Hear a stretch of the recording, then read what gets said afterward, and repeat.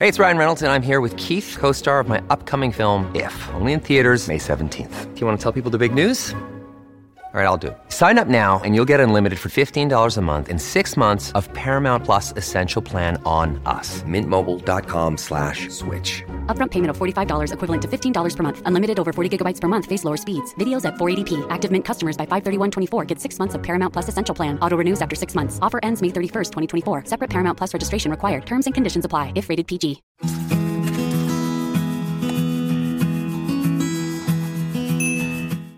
Hey Psyched-goers, welcome back to another video.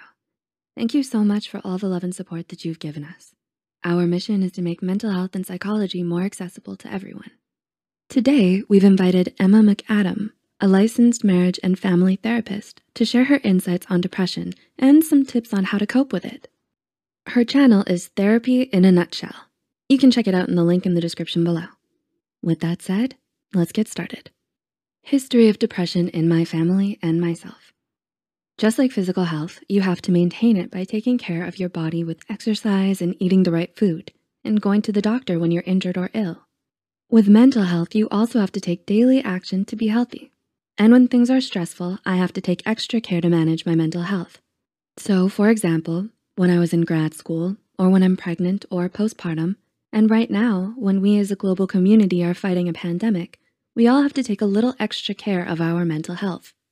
What I'm going to talk about today is more about maintaining mental health than it is about getting out of the deepest pit of depression.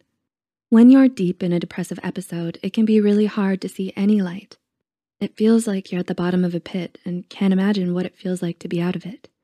At that place, often all you can do is tiny steps and hopefully get some help to get out of there. So don't allow yourself to get overwhelmed by my routine. Just choose one little thing to start with, and then take the next step when you can. Number 1, morning routine. So the first thing I do every day is getting on my knees and praying. I express gratitude for the day and for my life and the opportunity I have to do good in the world.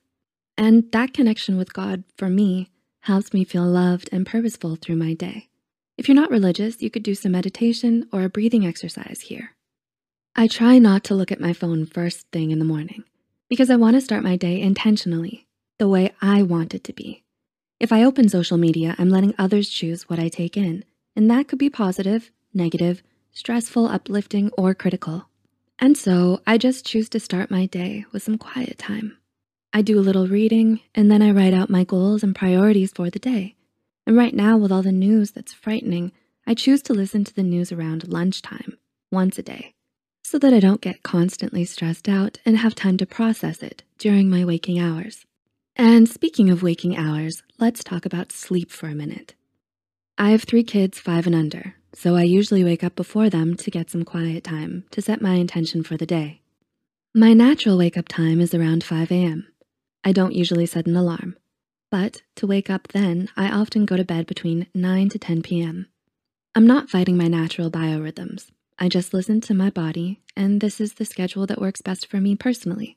For many people, they might have different sleep needs or a different schedule. Sleep is super important to managing depression. There's a massive correlation between sleep problems and depression. Lack of sleep can cause depression, and getting good sleep can actually let your brain heal from depression. So I really value my sleep.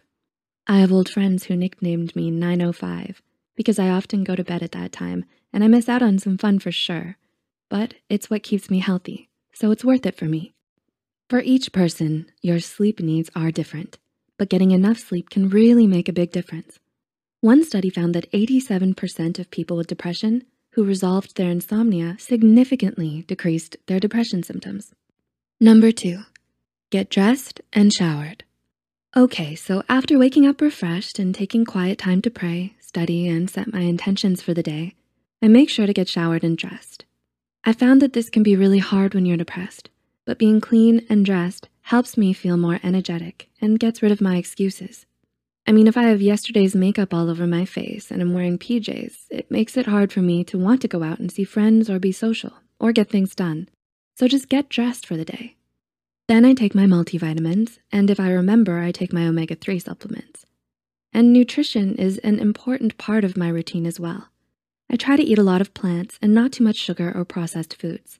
but I'm not going to go into that too much right now. Number 3, exercise.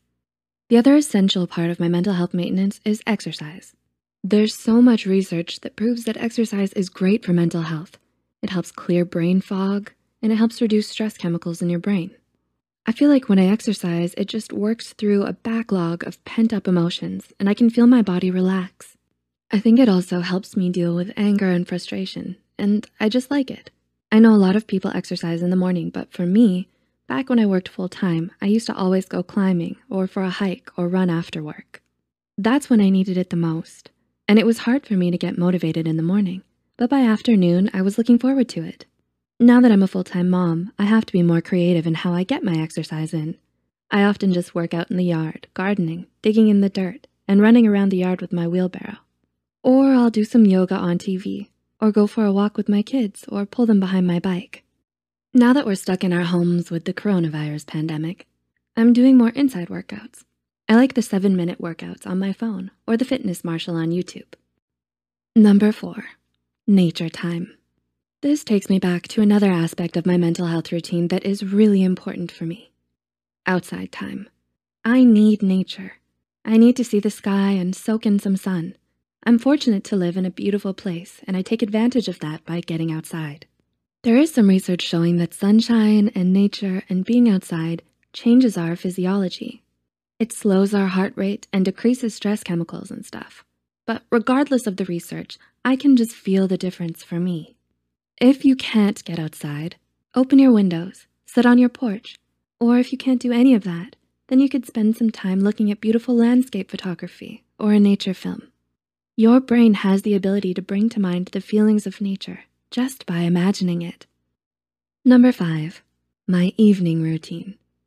My evening routine looks like getting my kids to bed and then taking some quiet time for myself. I usually take a hot bath and read a book or an archaeology journal. I'm kind of nerdy, but that's what I like. Even though I have very few hours to work on my passion project, these videos, I don't usually work in the evenings because it would just stress me out a little and I need the downtime to stay healthy.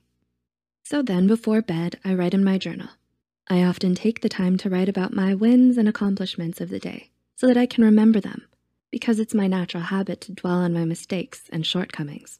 So I write about my wins, and then I pray a prayer of gratitude and talk with my Heavenly Father about my day. Again, gratitude practice is an essential habit of mental health, and it's been shown to be an effective treatment for depression. So you can pray about it like me, express gratitude as a family, which we do at dinner time, or write about it, whatever works for you. And then I go to bed. I try not to spend too much time looking at screens before bed, but if I do, I choose some calming documentary or a mudlarking channel, like Nicola White's. If you don't know what mudlarking is, it's just finding historical bits of treasures on Thames in London. Anyways, I find it relaxing. I encourage people not to be on TV because it's just not super great for your brain. But if you do, choose a short and calming show. Lastly, other self-care. For me, that includes scheduling in some time for my hobby. I have tons of hobbies, but because I'm so busy with kids, I really don't have time to do most of them. But I make sure to carve out about 2 hours a week to do at least one of them. Right now, that's metal detecting, which is something fun and relaxing for me. I put it on the calendar so that I make sure it happens. I also take the Sabbath off. No work, no housework. I don't check my work email. I let my brain completely focus on other things. Mostly my family, which is also exhausting, but it's a day that is different from the others. And I make sure to have social time as well. Having social interactions is really essential for mental health. Our brains are inherently social. We are social creatures. So right now, this is going to be an extra challenge with the coronavirus. I'm taking the time to call up old friends. I have some groups I'm hanging out with on Zoom, and when we're not on lockdown, I meet up with friends to let the kids play or to go out to lunch or whatever. So there you have it, my daily routine to maintain mental health. I have a careful morning routine. I make sure to get enough sleep. I get dressed every day. I exercise and get some outside time. I carve out time to relax each evening, practice gratitude, and acknowledge my successes of the day. And once a week, I make sure to get out and do something just for me. Stress, anxiety, and social isolation can all contribute to depression. But you can prevent depression during stressful times like the pandemic and social distancing by using daily habits that promote mental health. Depression is treatable, and there are some simple things you can do every day to prevent depression and stay mentally healthy. I hope you can find some things from this list that help you figure out a way to maintain your mental health today, this week, and during the crazy pandemic that we're going through. And remember, you're braver than you know and stronger than you think. Thanks for watching, and take care. If you enjoyed this video and would like to learn more about therapy, mental health, and what you can do to improve depression, anxiety, or other mental illness, check out Emma's channel, Therapy in a Nutshell. The link will be in the description.